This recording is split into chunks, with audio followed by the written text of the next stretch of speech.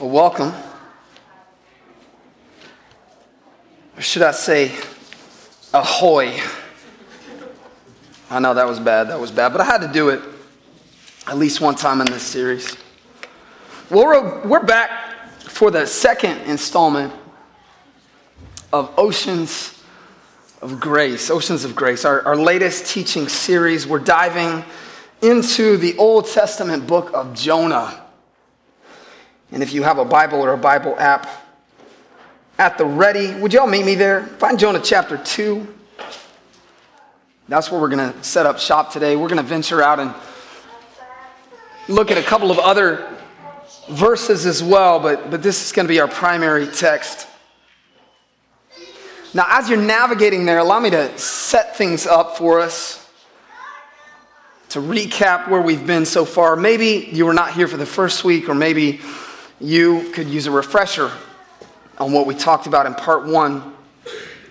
The story begins with God sending a prophet by the name of Jonah to his enemies living in a city called Nineveh. Now I want y'all to pause right there and imagine that God sends you with a message of reconciliation and forgiveness and second chances to people who have done you wrong. What do you do with that? I don't need you to answer it. I just need you to think on that. That's what's happening here. And come to mention it, God does call us to do that. You remember what Jesus said? Love your enemies. Pray for those who hurt you, who use you. Bless them. We're Jonah, church. We're Jonah. The mission, in Jonah's case, is to warn the inhabitants of Nineveh of coming judgment. Your day is coming, your day of reckoning. God is going to judge you. He doesn't like what he sees, and he's reached his limit. He can't allow this to continue on the same trajectory you are on. Judgment is coming. And if you want an opportunity to change, here it is. Jonah does not much like that idea of preaching forgiveness to his enemies, and so he runs away. He boards a ship. He sets sail in the opposite direction. Have you ever done this? God, I know what you're calling me to do, and I don't like it, so I'm going to go in a different direction. I'm going to go the other way. Out at sea, God sends a violent storm. After trying everything else that they can think of to save the ship, the crew confronts Jonah. Right? This isn't going to end well. We're going down. What have you done? Why is this happening to us? He admits that he's running away from God and proceeds to tell them that the only way out is to throw him overboard. Left with no other options, the sailors do just that. They give him the heave-ho, over the side he goes. The storm calms instantly, and they are overwhelmed and are amazed by this demonstration of God's power. Meanwhile, Jonah sinks beneath the waves. And where we pick up the story is the part that everybody knows. Right? Even if you know nothing else about the book of Jonah, you probably know this part. God sends a huge fish to swallow him. Now, I do not know which is worse. Drowning at sea or being consumed by a massive fish. I mean, that's a toss-up for me, right? And apparently this is a possibility. Just recently I was reading an article about a diver who was swallowed by a humpback whale and lived to tell about it. All right, so if you're ever out at sea, know that this is a possibility. It's not probable, but the chances are never zero, that you will be swallowed by a large aquatic animal. Now, just try to imagine this with me, would you? You're sinking into the dark depths. Your arms and legs are flailing. Your heart's pounding in your chest. Your lungs are burning. Your life is flashing before your eyes, and you're thinking, this is a really bad day. And then you look and see a very large open mouth swimming toward you. Oh, great. This day just got worse. And yet, surprisingly and significantly, the story transitions from that terrifying experience to a prayer. Chapter 2 records Jonah's words as he cries out to God. And church, there is so much for us here. I hope you all came ready today. To preface this, we're going to take things a bit out of order, okay? We're not going to follow the chronological sequence. We're going to unpack the prayer first and then come back to the part about the fish. So we'll save the best for last, right? So here we go, Jonah chapter 2, starting at verse 1. From inside the fish, Jonah prayed to the Lord his God. Let's pause right there. Are you real with God? Are you real with God? Jonah finally prays. I say finally because up to this point in the story, there is no evidence of a conversation with God. Remember who this is. This is a prophet. This is an individual who is supposed to be in constant communication with God. But there's no evidence of a conversation. In fact, it's just the opposite. God speaks and Jonah runs. In the middle of the storm at sea, the sailors tell Jonah, pray to whatever God it is you worship. We've all got different ones. That changes, by the way. Pray to your God and maybe he will save us. And yet the record is silent. Jonah doesn't speak. There's no indication that he does pray. And listen, he's not just running from this particular preaching assignment in Nineveh. He's running from his life as a prophet, from his life as a worshiper of God. How do we know that? Because he books a one-way cruise to a place where people don't worship God. This is far afield. This is far away from the community that devotes themselves to the worship of God. This is a place where the noise of culture will drown out God's voice. Jonah doesn't want to hear from God. Jonah doesn't want to hear about God. He's not about to pray. Have you ever been there? Have you ever been where Jonah is? Whatever the circumstance, you're hurt, you're angry, you're confused, and you blame God. God, why didn't you? God, how could you? God, why would you allow this to happen in my life? Why wouldn't you fix this? I believe that you can, but you didn't. You don't. So why? So you stop praying. You stop reading the Bible. Stop going to church. Stop showing up for community. You run in the opposite direction. Friend, believe me when I tell you that is the worst thing that you can do. It's the worst thing you can do. See, we have this misconception sometimes that we're not allowed to be real with God. Have you ever thought this? Like, I can be frustrated with God. I can be upset with God, but I can't tell him that. Listen, church, the truth is that God invites us into authentic relationships. Scripture is full of examples, particularly the Psalms, where there is raw, transparent, emotional dialogue with God. And if there's a trend, I think it's this.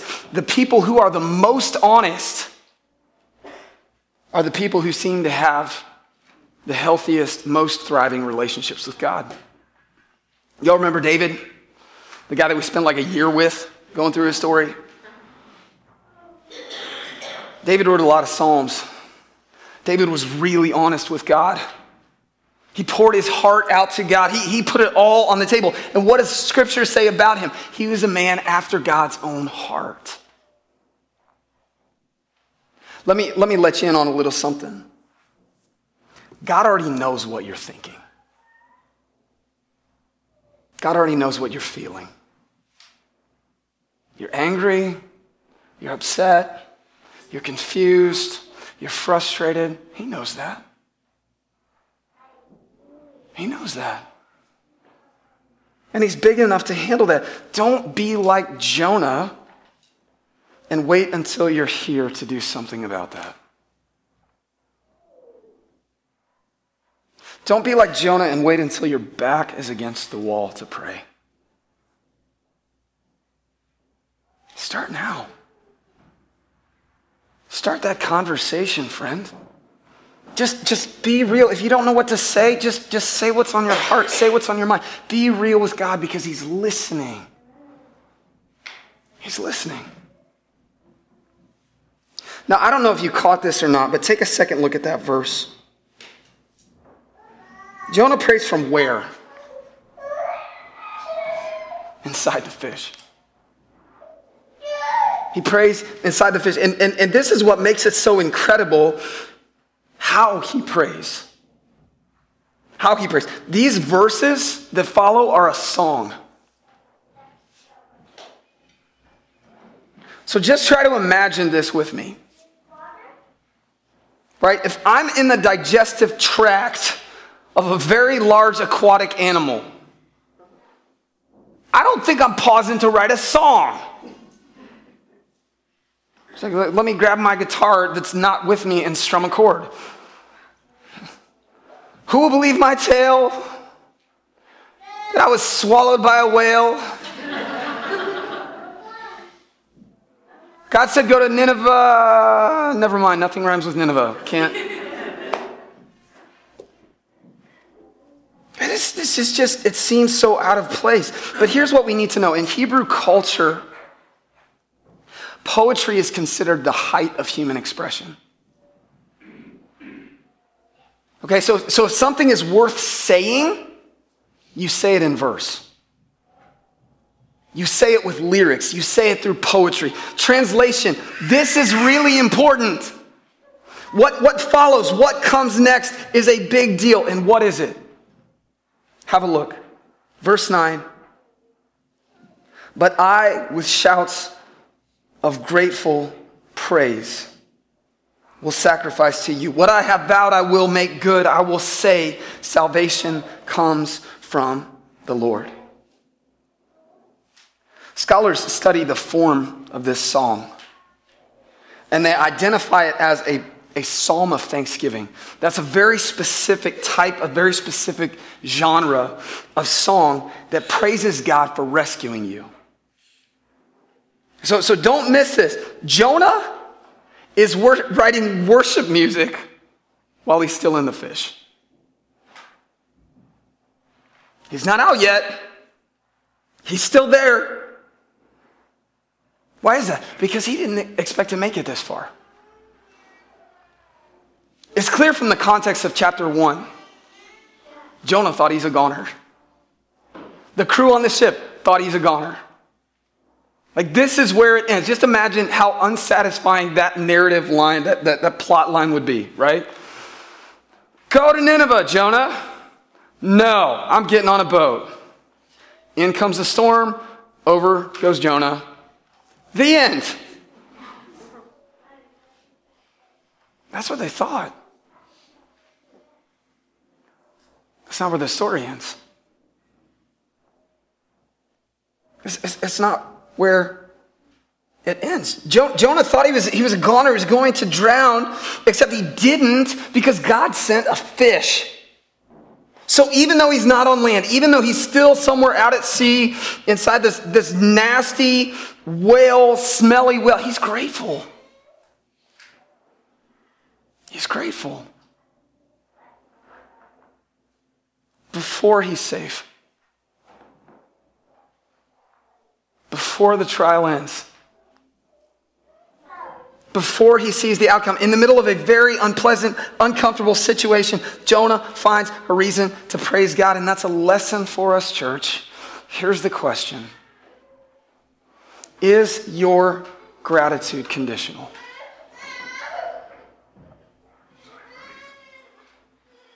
Is your gratitude conditional? Do you wait to see what the outcome is before you praise God? I'll just speak for me. Yeah. Too often. Yeah.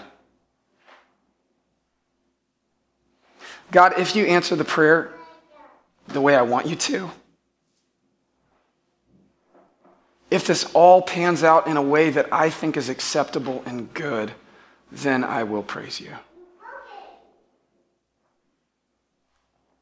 That's not what Jonah does.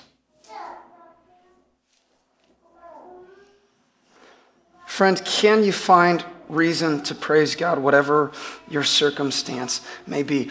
Are you on the lookout for grace, even when life is complicated?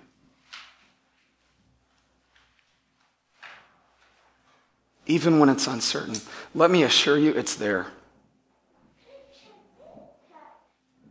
Grace is there. It's all around you. The question is, do we have eyes to see it?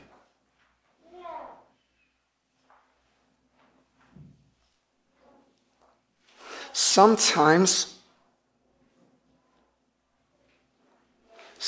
grace comes in disguise. For Jonah, it's a big, nasty, stinky fish.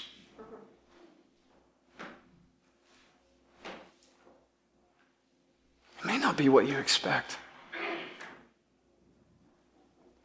Let me ask this question. What's your fish, friend?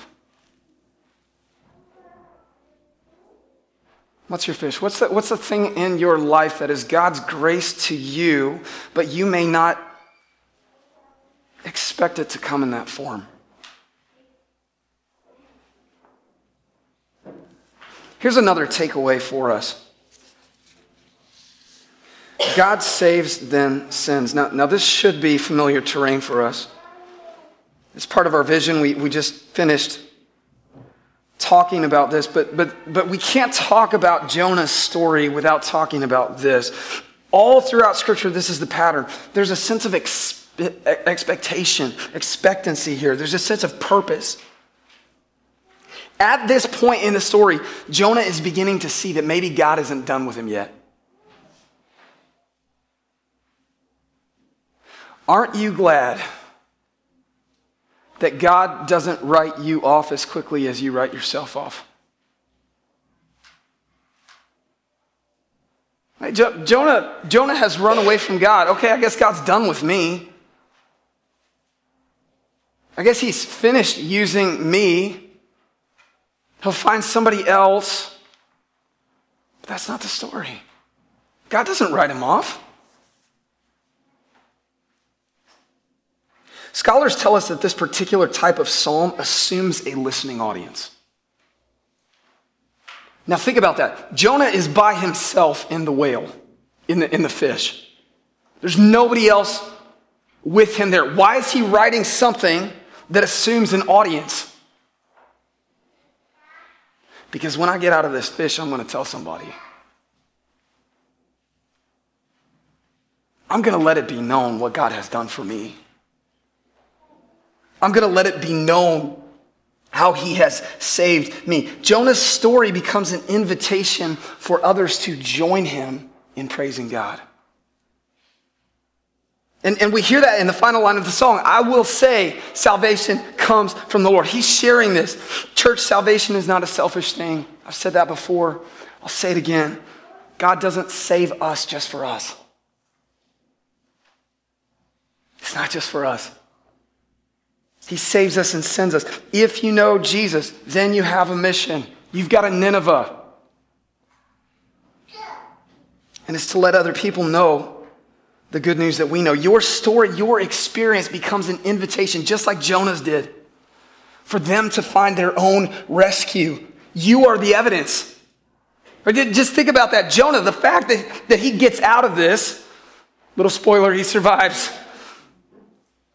Just the fact that he exits the whale and is walking and talking, he's living, breathing proof to other people that this message is true. You, friend, are living and breathing proof that this message is true. Your story becomes an invitation. What begins as private gratitude leads to public praise. And the fact that you're here today listening to this story is evidence of that. One final stop for us today is this. You are a resurrection in waiting. You are a resurrection in waiting. Jonah chapter 2, verse 2. In my distress, I called to the Lord and he answered me. From deep in the realm of the dead, I called for help, and you listened to my cry. So this is another place where the English translation misses some things. The choice of wording is very significant here. The word that's translated distress is a Hebrew term for labor. It's a picture of a narrow or confined place, like a baby being born. Okay, and then Jonah follows that up in the next line with this word deep, which literally means womb. So put that together. Are you picking up a theme here? Jonah's tomb, what he thought was a tomb, becomes a womb. Becomes a place of rebirth. This near-death experience, this descent to the grave, he sees in that new life. It's here that he finds it because of God's grace to him. And if I can make a connection here for you, maybe those dead places in your life, maybe those are a resurrection that's waiting to happen. Maybe the places that you write off, the places that you give up on, the places that you think are beyond the reach of redemption, maybe those are a resurrection that's waiting to happen. Now that brings us back to the fish. Back up to chapter 1, verse 17.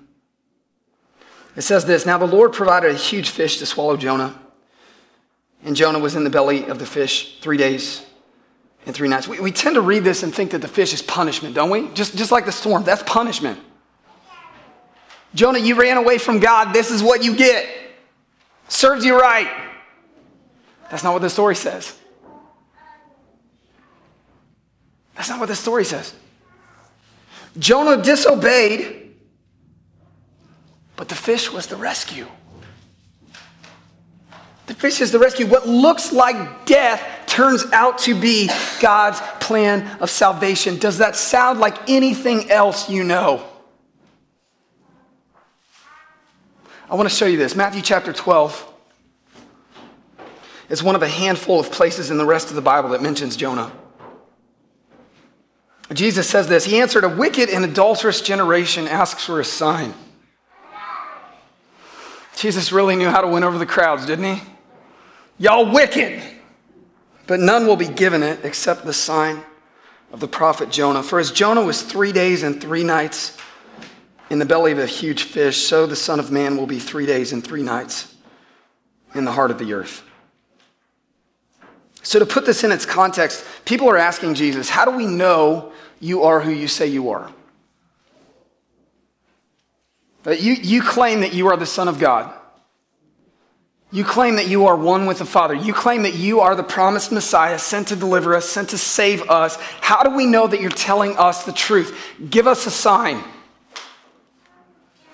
Jesus says, you want a sign? Here it is.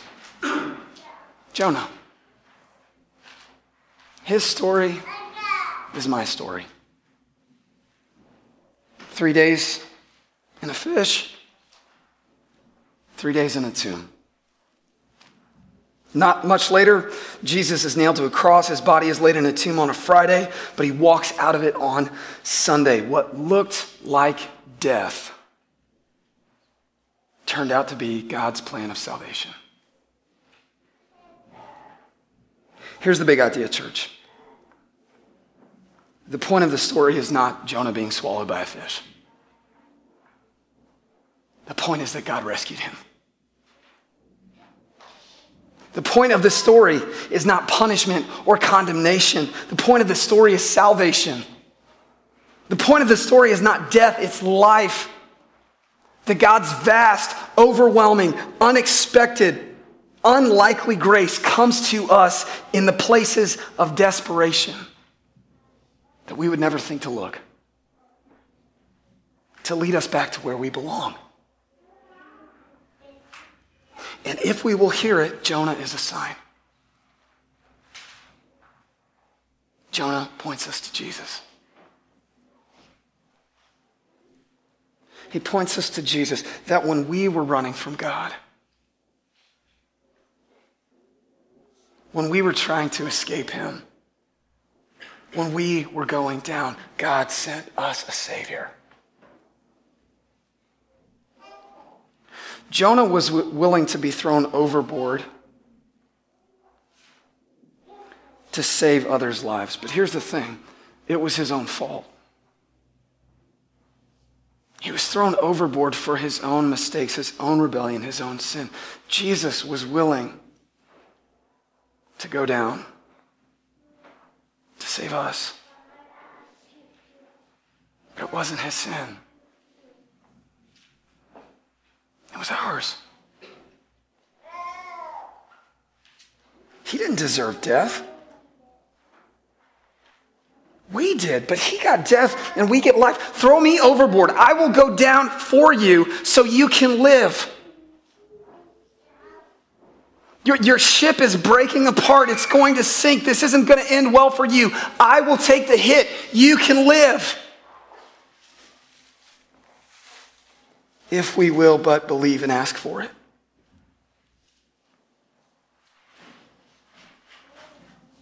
Friend, today, if you're going down, Jesus is your way out. He's your way out. If you are in a place of darkness, danger, despair, he's your rescue. He's your salvation, your rebirth, your new beginning. You, my friend, are a resurrection waiting to happen. Here's my question to you. What are you waiting for? What are you waiting for? Let me give you one final piece of advice. Stop waiting. Stop waiting. Rebirth happens here, Jonah. He's your way out.